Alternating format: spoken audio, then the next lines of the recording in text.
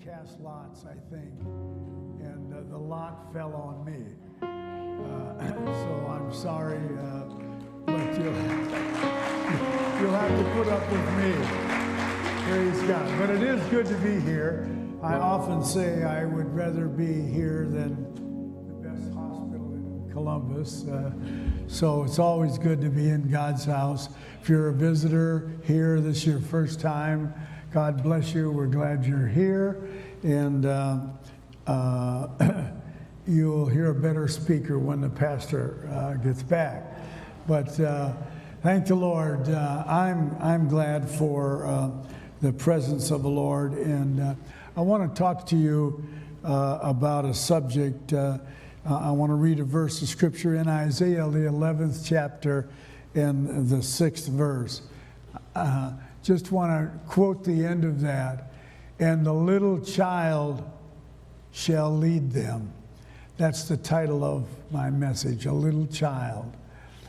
My wife was 6 years old. Now, I call that a little child. But she was 6 years old when the Lord filled her with the baptism of the Holy Ghost. I was fully grown. I was 13. So, but Isaiah said, a little child, the wolf shall also shall dwell with the lamb, and the leopard shall lie down with the kid, and the calf with the young lion, and the fatling there, together, and a little child shall lead them. Praise God. It's good to see these young folks up here in the front, and I guess I'll call them little children today. Praise God. But I want to give just a little, for me to get to this subject, I want to give just a little history of what took place. And this you all remember, but and you know this story. But Moses, we all remember Moses because he led the children of Israel out of bondage, out of Egypt. But I remember him because of the burning bush story. I remember him because of the 10 Commandments and Mount Sinai, and God gave him the law and the tabernacle plan and the priesthood. And so Moses stands out, and I remember him, and you've heard a lot of sermons on Moses. And then, of course, when he got ready to enter the promised land, Joshua became the leader, successor to Moses, and led the children of Israel into the promised land. And when it talks about Joshua, well, the first thing I think of is the battle at Jericho when the walls fell down and they entered the promised land. And I think about Joshua and Caleb, the 10 spies. And two of them, Joshua and Caleb, brought back a good report. The others didn't. So when someone says Joshua, I think of those kind of highlights in God's Word and stories that we've heard a lot about. And then after they get into the promised land, then you have a period of what we call the Judges. And it was kind of a roller coaster time for Israel, for the people of God. They had a good judge and a bad judge, and so they had some good times and bad times, and it was kind of an up and down period for them. And there were 12 judges, and someone said, "Can I name one?" I said, "I don't even think I could remember one of the 12 judges." And I thought, "Oh, yes, I do.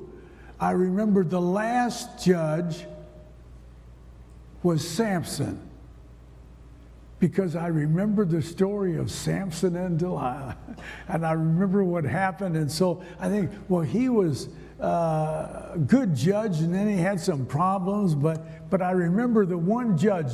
The other 12 judges, I couldn't name them. I'd have to look them up, and I don't remember what their names were at all. And then after Samson and the story of the judges, then a prophet arose by the name of Samuel. And I remember him because Samuel fulfilled several positions, but one was, of course, he was a prophet of God. And he anointed the first king. So you had Moses, Joshua, the period of the judges, and then you had the first king that Samuel anointed. And it was not God's perfect will, because the Lord said the people had wanted to be like the rest of the world around them. They wanted to have a king over them, someone they could say, this is our king. And so the Lord said, that's not the best situation, but they want a king. I'm going to let them have a king. So Samuel anointed the first king. And I don't remember a lot about Saul that Samuel had anointed as the first king. I just remember Saul was head and shoulders. He was very tall, well-built individual, and masculine. And but I do remember a little of the story of Saul because he became so troubled, and his kingdom, Israel, just started to crumble around him. And then I remember he got David in to play the harp and tried to kill David. And so I remember Saul as the first king. And then following him, we all remember David, the little shepherd young man that was anointed to be the king before Saul was out of his kingship. But and we remember David as the young man who played the harp and wrote songs and he had some trouble and problems, but he was a man after God's own heart. He loved the Lord and he wrote a lot of wonderful psalms, but he was the harp player, the shepherd boy, and so I remember him as the second king. The third king was Solomon. And most of us remember Solomon because he was full of wisdom. In fact, there wasn't anyone then that was any wiser than King Solomon. And he was king over Israel, or the united monarchy, all the 12 tribes. And he was the third king, and it has been said that Solomon could quote over 3,000 proverbs.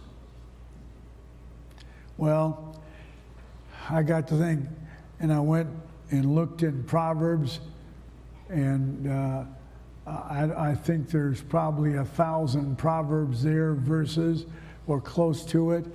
And I don't know if I know one, let alone I could quote 3,000, except that I do remember the one that says, without a vision you perish. But anyway, you can go through Proverbs and you can get up some wise saying. And I think, 31 chapters, and all very, very, very wise. And but Solomon was the third king, and very, very wise. And then Israel divided. They were united monarchy. All 12 tribes were together. And then 10 of them became what we call the northern 10 tribes. And then Judah and Benjamin, the two tribes, were the southern kingdom. and there were 19 kings in the northern tribes. And of the 19 kings, I remember one. If you'd say, how many kings can you remember of the nine? I remember, of course, the Saul and David and Solomon. I remember those three kings because they're the first three under a united monarchy when the 12 tribes were together. But then they divided, and of the 10 tribes, the northern kingdom, I remember one of the 19 kings, and his name was Ahab. And the only reason I remember Ahab is because he married Jezebel. And Jezebel was wicked and caused him a lot of the false gods to come in, and we remember Jezebel and Ahab. So I remember that one king out of 19. And then there were 20 kings in the southern kingdom of Judah. Was Israel and Judah. And I don't remember any of the 20 kings. But I'm going to try to help you remember one of the kings. In fact, he's here today. I want him to come up here on the platform.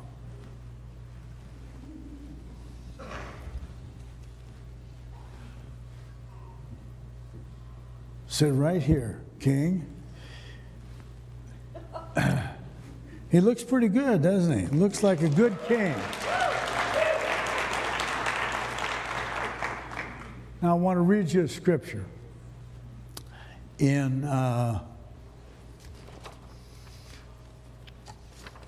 2 Chronicles 34 and verse 1.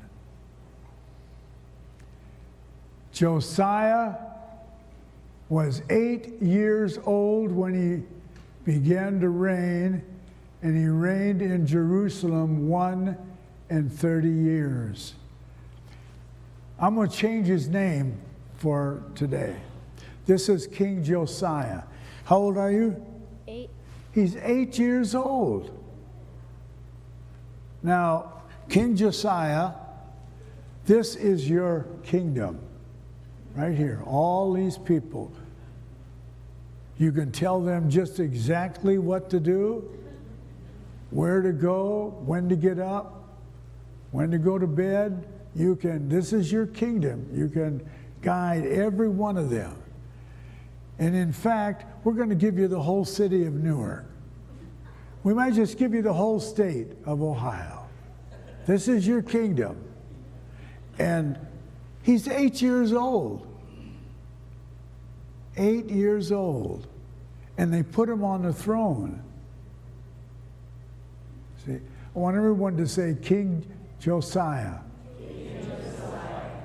King Josiah. He was one of the 20 kings of the southern tribe of Israel when they divided the two tribes, Judah and Benjamin. And they put this 8-year-old, I don't want to say child, but a child shall lead him. See? Now there's a lot of grandpas out there. I'm one, and you can order me around. I'm a little older than you, but you're the king. You're 8. 8 years old. Everyone say Josiah. Josiah. Okay, you may go. 8 years old.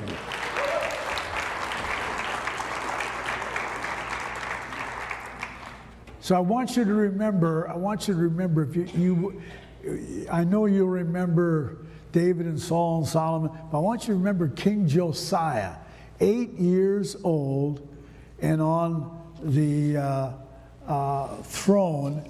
I want to tell you why he was on the throne. Look at, let's see, is it 2 Kings 23 and 25? Is that the verse? This is Josiah. And like unto him, there was no king before him. He's the 16th king of the southern two tribes of Israel. Like unto him, there was no king before him that turned to the Lord with all his heart and with all his soul and with all his might, according to all the law of Moses. Neither after him arose there any like him. So before Josiah, there was not a king in Israel that was like him. And there was not a king after. Just a child. Now, what does he know about ruling a kingdom? What does he know about directing the kingdom of Judah? Absolutely nothing. He's a child. All of us adults, we know, we'd say, well, we know more than he knows. He's 8 years old. And guess what? His father's name was Ammon. His father was king ahead of him. He was 22 years old when he became king. Not 8, 22. And he lasted 2 years. They assassinated him. 24, and his servants killed him. His father, Manasseh, was king. So it was handed down from his grandfather to his father, and then Josiah, 8 years old, they put him on the throne over Judah. His dad did evil in the sight of the Lord, and his grandfather did evil in the sight of the Lord. In other words, they allowed Israel to go into idol worship and debauchery, just sad sin. And Josiah, 8-year-old boy, comes on the throne. And the Bible says there was not a king before him, nor a king after him like him. What did he do? I want to look at 2 Chronicles 34th chapter. We read the first verse, the third verse. For in the 8th year of his reign, when he was yet young, he began to seek after God, the God of David, his father. That's his forefather. That's David, who was on the throne long before him, not his father, but his forefather, David, his father. And in the 12th year, he began to purge Judah and Jerusalem from the high places and the groves and the carved images and the molten images.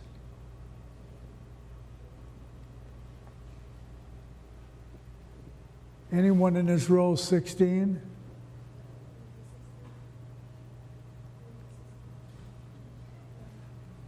Must be younger or older. Oh, there's one, 16. Josiah, 8, sitting on the throne, put in there and said, Josiah, here's Judah. This is your kingdom. Israel, you're the king. I'm 8. His dad did wicked. His dad was assassinated.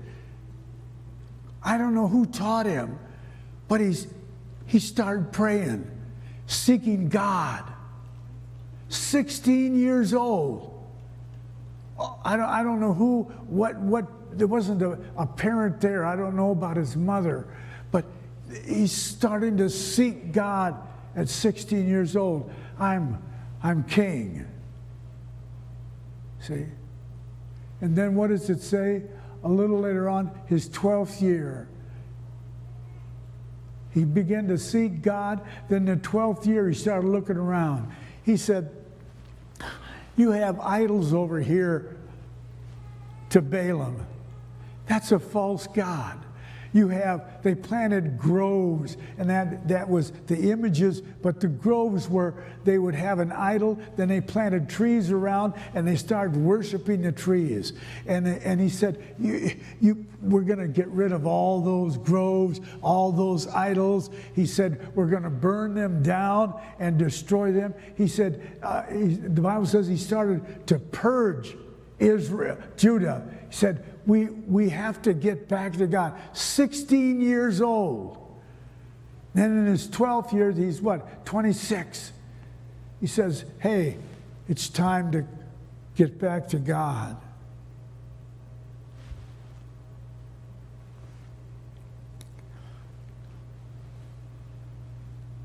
They're talking all over.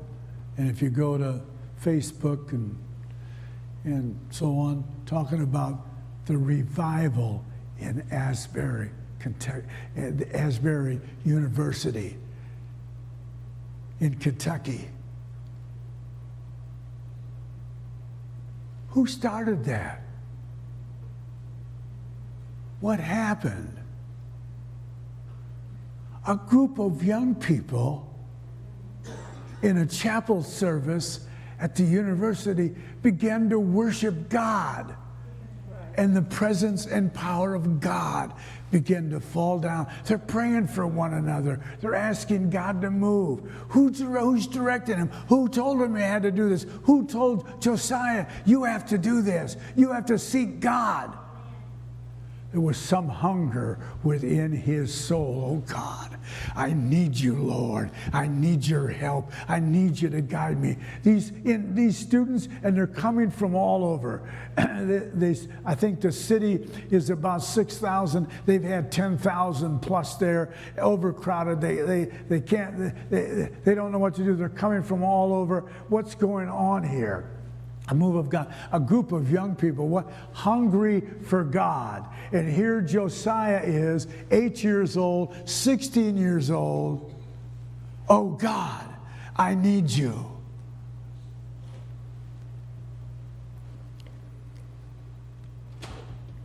I've had individuals come and they say, Pastor, the reason I'm not going to live for God, the reason I don't seek God is my dad never did seek God. My grandpa was never in a church. And come on. Josiah, what about it? I was 8 years old. They put me on the throne. My dad was assassinated. He did evil in the sight of the Lord. My grandpa did it. I don't have to follow them. I want to follow God. I want to seek after Jehovah, the God of Israel. I don't have to go like they're gone. Don't allow the devil to put you in a place and say, well, it's because of my past is the reason. Josiah did not have a good past. But he said, oh God, I have to have you. I have to have a touch from you. I don't know all these individuals that are in Asbury, what went on and what is going on. And I've heard that they've kind of had to stop some of that situation, say get back to class and so on. But you know what? If someone said, is it a revival? I don't know if it's a revival. Yes, it is a revival. But you know what? I think it's an awakening to say, look at, we don't have a corner on the market. God said that I will pour out my Spirit upon all flesh. In the last day, there'll be a moving of God's Spirit. So when people are hungry for God, thank God, He's ready to pour out His Spirit. Doesn't make any difference if it's young people in the university or if it's a Josiah on the throne. If they'll begin to seek God, He'll pour out His Spirit and touch them and bless them, thank God, and fill them with His Spirit, thank God, if they're hungry for God. And so Isaiah said, he said, a little child shall lead them. And then in 2 Chronicles 34th chapter, don't have to go there, but it says in his 18th year, he was 26 years old. And he said, Hilkiah was the priest, and Shaphan was the scribe. The scribe was the one that wrote everything down. And he said, guess what? I know about Solomon because he built a magnificent temple called Solomon's Temple. There in the Holy of Holies in the temple, they had the Ark of the Covenant and the mercy seat, and the presence of God would come down. In fact, when he dedicated the temple, the presence of God was so strong, the singers could not get in. And so you know the story. And so the house of God, when this 8-year-old boy got on the throne, 16, started to purge Israel. 26, he said, what's wrong with the temple? The house of God. He said, it's in shambles. Now don't look at all this. We're building a set. But it was in shambles. They didn't use it. So he said, Hilkiah, get some carpenters, get some workers, painters, whatever, get some individuals and start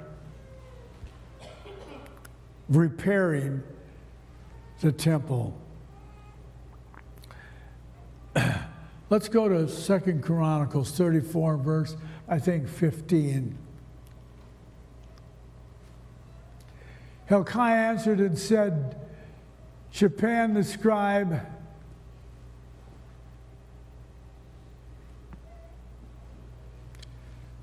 what's that say?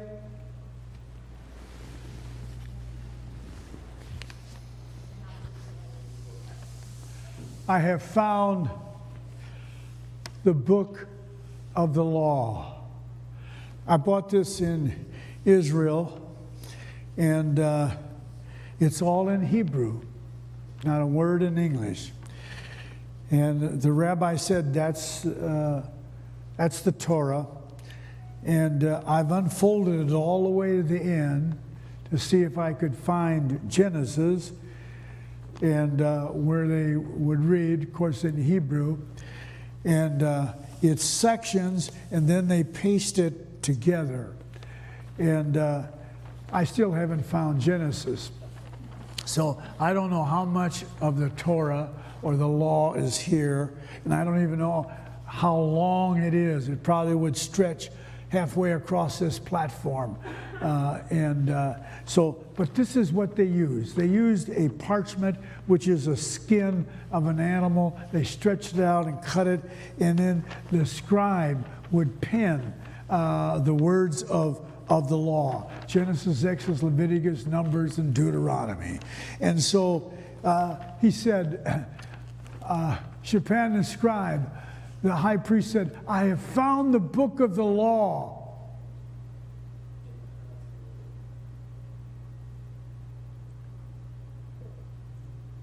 in the house of the Lord. What are you supposed to find in the church? The temple of God, the house of God. He said, guess what? We've been repairing and fixing, and I found the Bible in the house of the Lord. What else is supposed to be? I found the law, this in the church. When I read that, I thought, I can't believe that someplace in this church there has to be a Bible. I saw several in the office. But how would I feel if I came in here and said, you all are people of the name, people of the book, people of the word? Where's your Bible? Well, we don't have one in the church. Yes, somebody has to have a Bible. He found this in repairing it. I found the book of the law in the house of the Lord. Kind of delivered the book to Chopin. He was the scribe. Go to the next verse, I think it is. And Chopin the scribe told the king, saying, Hilkiah the priest hath given me a book. And Chopin read it, went and brought it to Josiah the king. We found this, king, in the temple where we've been repairing it, and we found this book of the law.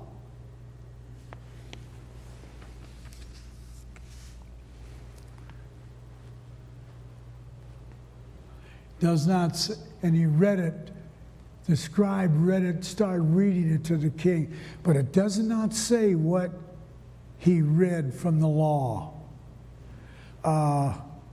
Let's just say that he read Exodus, the 20th chapter.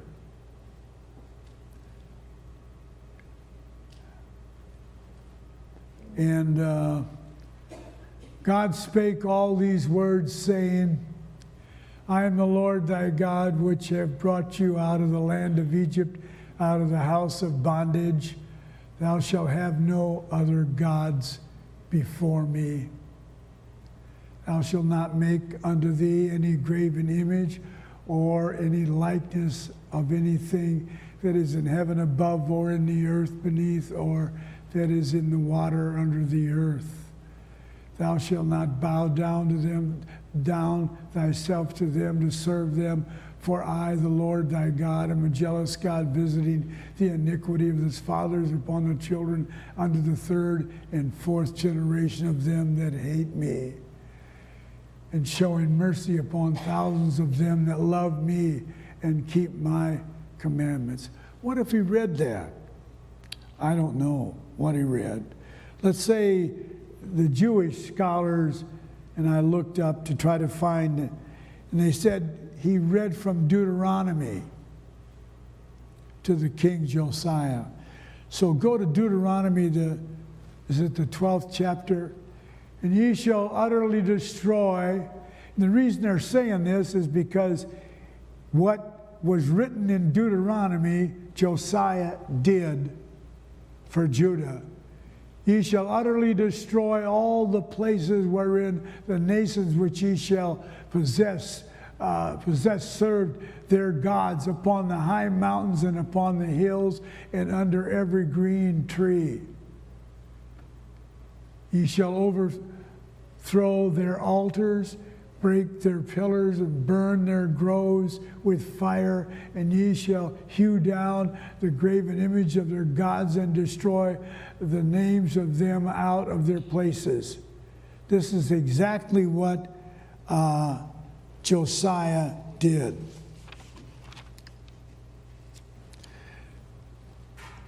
But when the scribe read this to him. Go back to, is it 2 Chronicles? Josiah, when he heard this, 26-year-old young king, the Bible says he rent his clothes. For a king to rent his clothes came to pass when he heard the words of the law that he rent his clothes. Why would he do that? Because he went into deep depression, went into sadness. Renting the clothes, ripping them is a sign of sorrow, sign that I'm so grieved. I'm in anguish. I'm in pain. I'm depressed. When I look at the house of God in shambles, for 60-some years, we haven't read the book. He didn't read it, but the scribe read it. He said, for 60-some years, my grandpa, my dad, we haven't heard the word of God, haven't heard the law. And he ripped his clothes, went into depression, and said, we have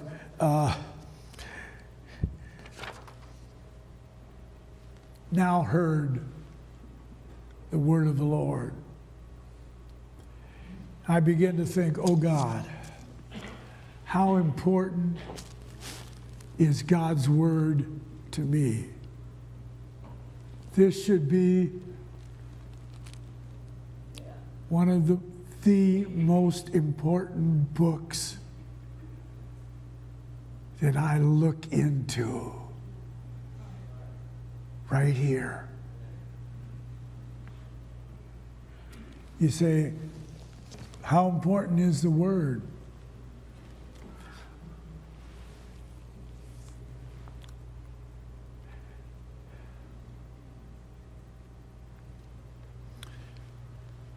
I was working in the front of our church in Arkansas. A retired individual, member of our church, I'll call him Brother Frank. He said, let's get this sidewalk repaired that was in the front of the church, and we were going to build a little ramp for a wheelchair to go. So I said, all right. So I went and got some concrete mix and sand and mortar, and we were out there on our knees and building the frame and fixing things up and working. And of course, when you're around, if you've worked around concrete, the dust, the powder, and so on. And we had a hose there, and we were had a wheelbarrow and a hole, and we were working, doing this concrete working, and just working around repairing a section sidewalk for the house of God. And it was just he and I. And it was on a Monday. And so we thought we'd get this done so Wednesday it would be okay. And so we were working, and a car pulled up. And a lady got out, I'll call her Sister M, got out, and she came over and said, oh, I'm so glad to find you, Pastor, and said, I just came from the doctor. I got a severe case of shingles. I am in severe pain. I need prayer. And I said, well, we're right here at the church, praise God. And she said, I don't have time. I said, well, let Frank go get some oil. No, don't get any oil. I don't want to go into church. I want you to pray right here and ask God to heal me. So I said, oh, okay. Well, hands were dirty. We were with that concrete powder and so on. And so didn't lay hands on her. We didn't get the oil. We didn't go into church. Brother Frank and I, we just lifted our hands. We said, oh God. And I'm sure some cars that drove by said, these people are crazy. Look at all out there. They got their hands up. And so we just stood out there in the street. Lord Jesus, we ask you to touch Sister M. Allow the presence of God to heal her body. In Jesus' name, well, three of us, we just prayed. And she said, thank you, thank you. Well, we went back to work. She got in a car and went on home. I never heard a thing. Wednesday, she came to church and she said, can I say something? I said, well, sure. I want to testify. I said, okay. She got up and she said, you know what, church? I came by and the pastor, Brother Frank, were there. I was in so much pain with these shingles. I didn't have time to go into church. I didn't have time for them to get oil and wash their hands and anoint me and so on. I didn't want them to lay hands on me with all that powder, concrete powder and so on. I just wanted them to pray. And said they did that. But I believed that God was going to heal me. And she said, guess what? In the Psalms, it says that he sent his word and healed them. And she said, you know what? God sent his word and healed me. She said, before I got home, the pain of the shingles had already started to subside. And she said, in about a day or two, it was gone. And she said, I knew. No, they didn't anoint me. Listen, thank God. Yes, I believe it's good to be anointed. I believe it's good to lay hands on. But you know what? There are some times, thank God, when I get on that prayer alert, I can't go and say, Brother Lacey, I'm going to come here and pray for you. But I can send something called the Word of God. And God, Lord, go to that hospital room. Go to that dorm room. Go wherever they are. Let the power of God, let the Word of God go. Why? There's healing in the Word. And God said, he sent the Word and healed them. And she said, I'm touched. So for Josiah, I can see why he would say, the Word of God is so important that he rent his clothes, said, we haven't heard from God 60 years. We need to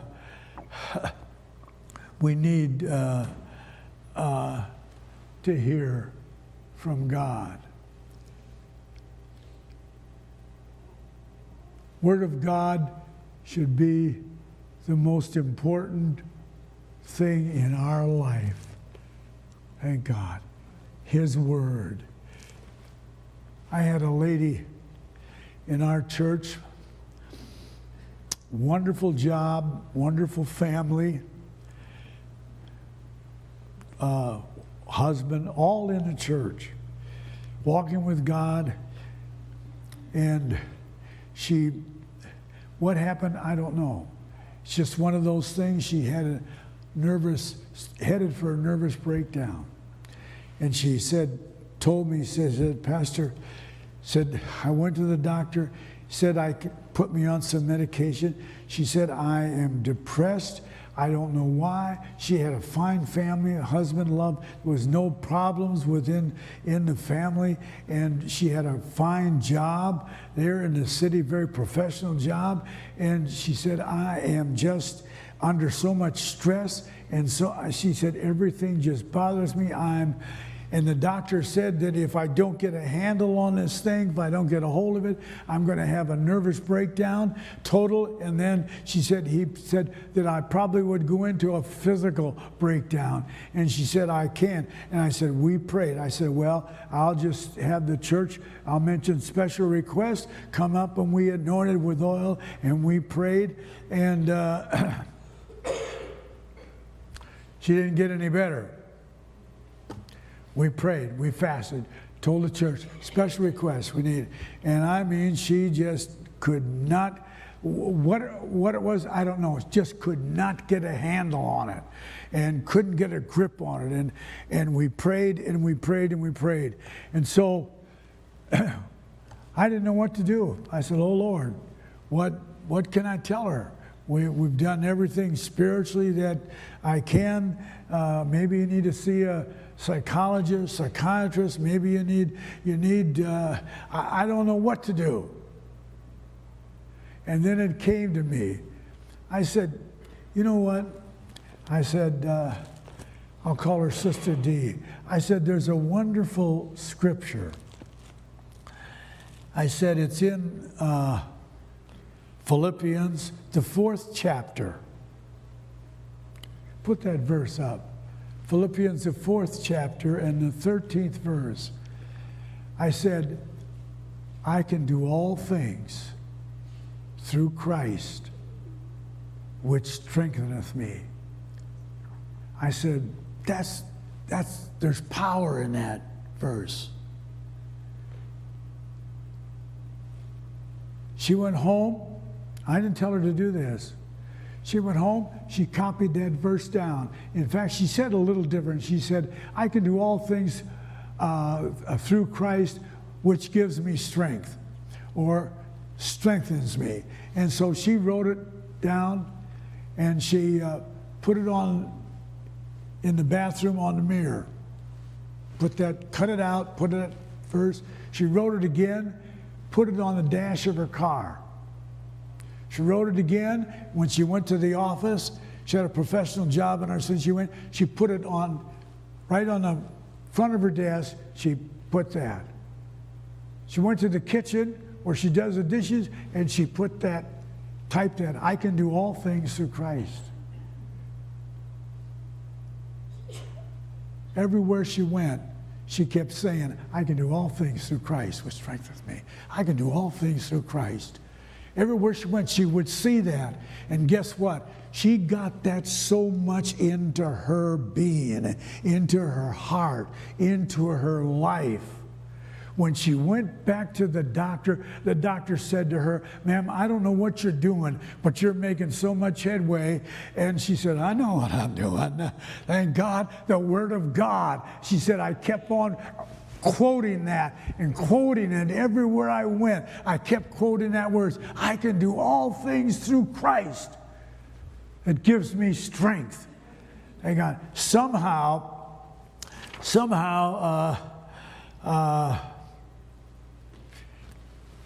folks, I know there's a lot of technology, and thank God for I have a phone here someplace, a cell phone.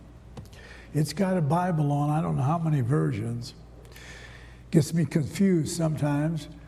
But anyway, I have it, and occasionally when I'm in a situation, I would use it. I use more my regular Bible because that's what I'm used to. And I know laptops and all these things have the Word of the Lord, but I have a love-hate relationship with my phone. Sometimes I love it, sometimes I hate it. And the other day it flashed on the screen. It says, you have used this phone 1 hour and 49 minutes a day for the last week. I said, you mean I have been on this thing 1 hour and 49 minutes every day for the last week? And yes, you have. I said, I don't know what I've been doing. I don't have any games on there. I said, but I guess the news and things that I'll just, all of a sudden, I don't realize how long I've been. Then I think, well, Lord, I didn't spend an hour and 49 minutes in your Word. What's more important? Well, the Word is more important. But you say, well, how can it help me? Well, let me tell you what. I'm just quoting the Word now. I'm having a little trouble with sin. Okay. The Bible says, thy word have I hid in my heart that I might not sin against thee. Thank God, get the word, get it in the heart. Thy word, it's a lamp. Well, I'm stumped. It's a lamp unto my feet. Thank God, wherever I go, it's there. faith. Well, I just want more faith. Brother Sjostrand, I just have to have more faith. Faith comes by hearing by the Word of God. Somehow I have to have, thank God, I have to have His Word. Well, praise God. The Bible says it's it's quick and powerful, sharper than any two-edged sword. Thank God, what? The Word. In the beginning was the Word, and the Word was with God, and the Word was God. Word was made manifest and dwelt among us. Thank God, we beheld what? Jesus Christ. In the beginning was the Word. The Word was with God. The Word was God. So somehow, folks, Josiah, how important was the Word for you? We hadn't heard it. It was so important. I rent my clothes and said, hey, I have to have this. Israel, we have to have this. Thank God. And somehow, folks,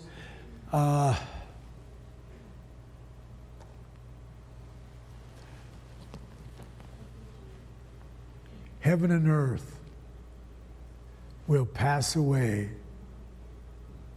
but my word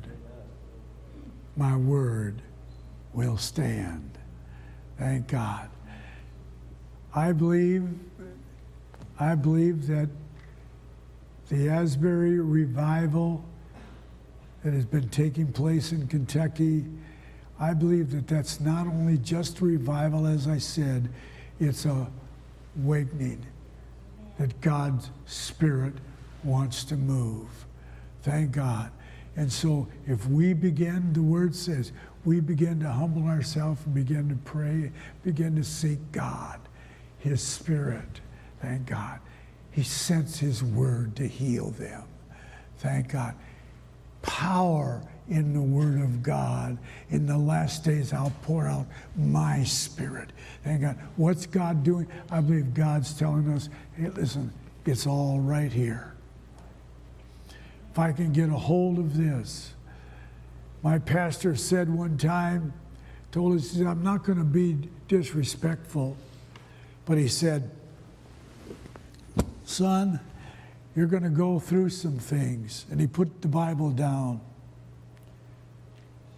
He said, you're going to go through some things in life.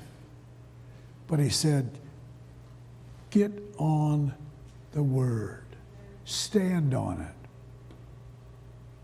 He said, and hold on to God. Because he said this foundation of the Word will stand sure. It'll get you through if you just stand on it. He said, just hold on it. He said, the winds will blow, and God, things will come and against you. He said, but you stand on the Word. In the midst of everything else, hold on to God. So my encouragement to all these 16-year-olds, all of you are 16. You say, I'm older, I'm younger. You're all 16. That's when Josiah began to seek God. Said, Lord, I need you. Thank God. Josiah turned Israel upside down as a child. But Isaiah said, a child will lead them. Thank God. Sometimes I don't, and don't feel bad, sometimes I don't get over there to lay my hands on anyone. You may not, but you know what? Send the Word. Send healing in Jesus' name. Thank God. You can do that. Thank God. I can send that. Let's stand. Praise God.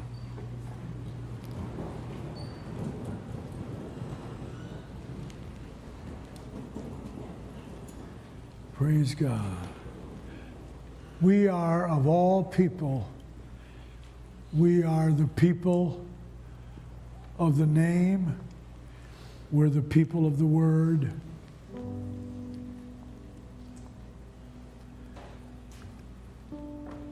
We need to stand on this.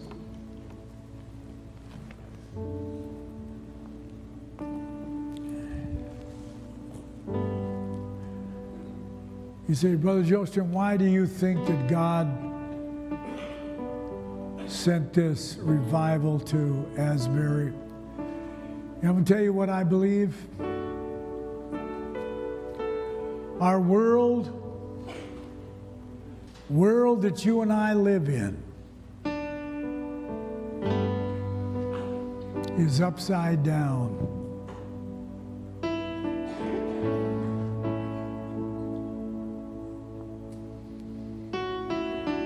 Arkansas, I didn't know this. We were pastoring in Illinois when the Lord moved us and directed us to go to Arkansas to pastor. I didn't know Arkansas was in the Bible Belt. I didn't know there was a Bible Belt. But it was one of the 10 states that was so-called in the Bible Belt of our country. Arkansas was the 5th most religious state. And when we came to Arkansas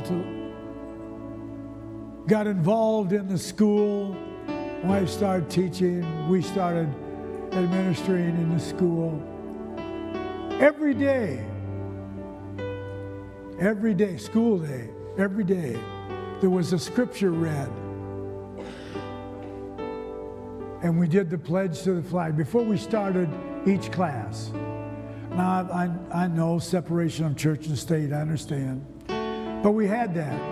And almost on every desk of every teacher was a Bible because they read a scripture. And then they said, that's not the best thing, we're going to do it over the intercom. So they did it over the intercom. Read a scripture, a teacher did, or the office staff did. We did the pledge allegiance to the flag, then we started class. Then they said, came along and said, we have to stop that. Teachers can't do it. Administrators can't do it. It has to be a student. So we had a student go to the office and read over the intercom the scripture, do the pledge. We did that. And at every ball game before we started, we had prayer than the national anthem. I think I prayed for more ball games than, I don't know. But each pastor in our community would take turns. We'd pray for a home game. And they said, can't do it anymore. Has to be a student. So we said, okay, let a student do it. So we had students do it. They were glad. We're in the religious belt. Very strong Methodist background, very strong Baptist background, and evangelicals, very strong in that region or that area. And so then they came along a little later on and said, can't do it at all. We're having no scripture reading, no pledge, no, we're not doing that.